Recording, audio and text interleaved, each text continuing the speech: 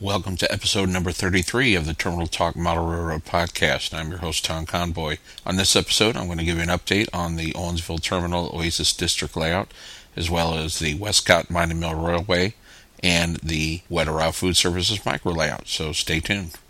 It's been almost a year and a half since my last episode of the podcast where I gave any update information on any of the layout work that's been going on. Not a lot has been going on, although in the last few days things are starting to pick up. So let's start with the Owensville Terminal Oasis District layout.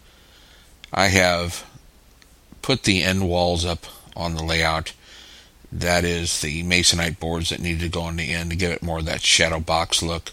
Went ahead and primed the backdrop and painted it a sky blue color, and that's all set, and that's been sitting that way for a couple months now. And I've been looking over the furniture factory building. The one was from a Monster Model Works kit I built, and the other one was supposed to be a new factory building, and I had made up a cardstock mock-up. It's been actually a little over 2 years that I've had that, and I started to work on it, and I was going to go ahead and finish it out, and I just decided I didn't like it.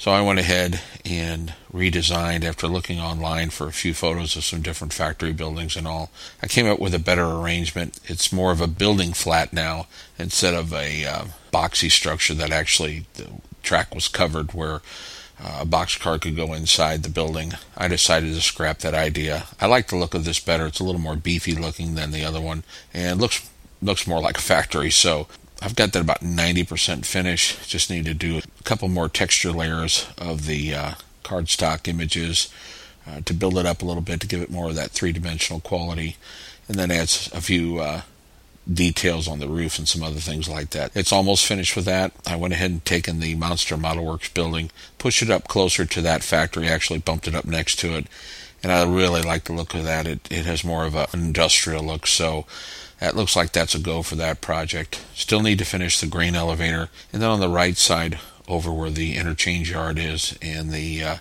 yard lead track, I've got some ideas on how I'm going to do that. A couple things on eBay I was looking at for some background buildings. That there's a person who makes photo backdrops, puts them on cardstock, and I'll scratch that. It's on a foam core board, and they mount that, and it's a building flats you can put up against your backdrop. Thinking about adding that as some distant background buildings, just give it more of an industrial look, and kicking that idea around. A couple of them I've been watching on eBay and may be purchasing them here in the next week or two.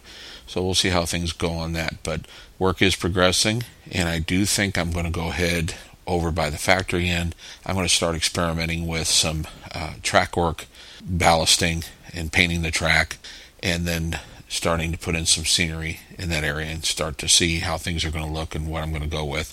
I'm not sure if I really want to go with like a weed-grown grassy yard, because it is, again, an industrial yard that is servicing the industries here in town. So I'm going to look around on the internet and some different images of yards and come up with a plan there. So I'm planning on starting that. Hopefully by the end of this year I'll have some scenery in place. And that's an update on the Owensville Terminal Oasis District. My Westcott Mine and Mill GN15 layout has been sitting fairly idle. I've done a little bit of scenery work. I put a foam core frame around it, fascia board, and then put some plaster cloth and attached some rock castings to it, and had begun to fill in the rock castings with Sculptamold. Worked on that for about a day, thought I was going to continue on that, and then I shelved it. I haven't touched it since then.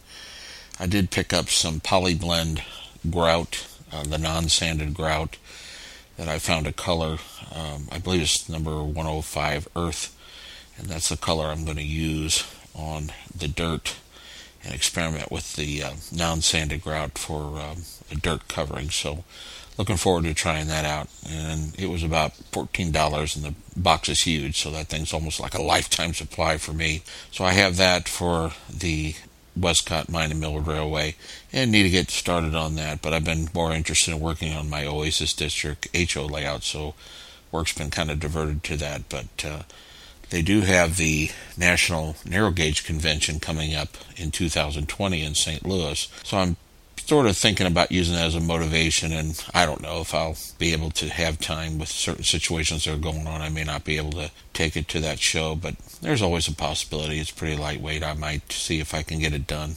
Everything on hold there for now, but work is slowly progressing. And the nice thing about it is when I get tired of working on the HO layout, I'll just switch over to this one. But that's an update on the little GN15 layout, and we'll see where it goes here in the future.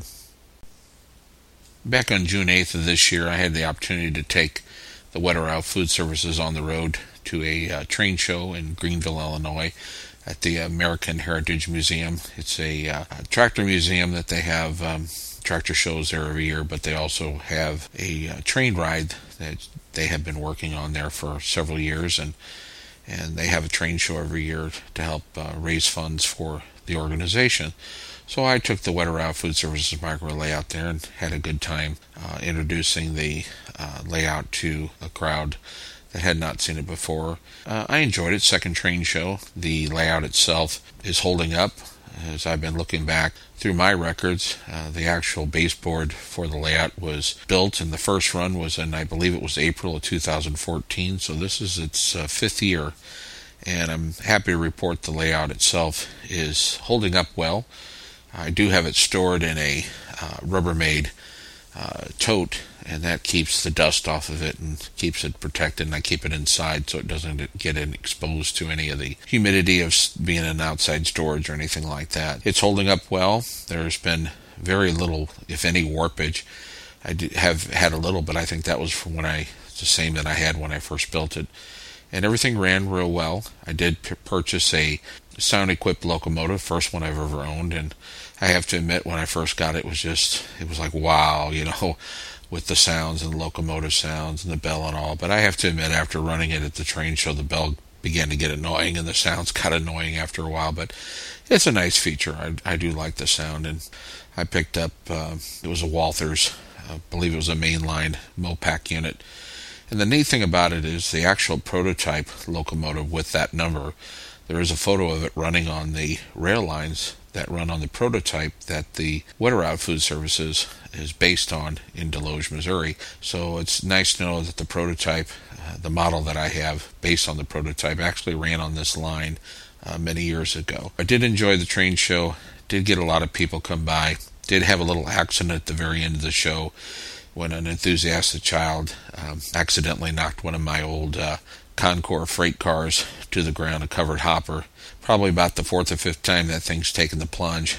Had a couple little parts break off, had the lid come off and the weight come out. After about 10 minutes of working on it, I got it back together, and it's running on layout, and it's still holding up. A good little car, despite all the times it's been dropped to the floor. But it was a good time. I enjoyed taking it there, and don't know if I have any other train shows coming up this year to take it to, but we'll have to see what's on the horizon next year. That's going to do it for episode number 33. I want to thank you all for listening. Hope to get back doing this on a regular basis. Things are still pretty much up in the air here on my end. Episode recordings may be few and far between, but I'll be sure to give an update when something comes up. Thanks again for listening. I do appreciate your support.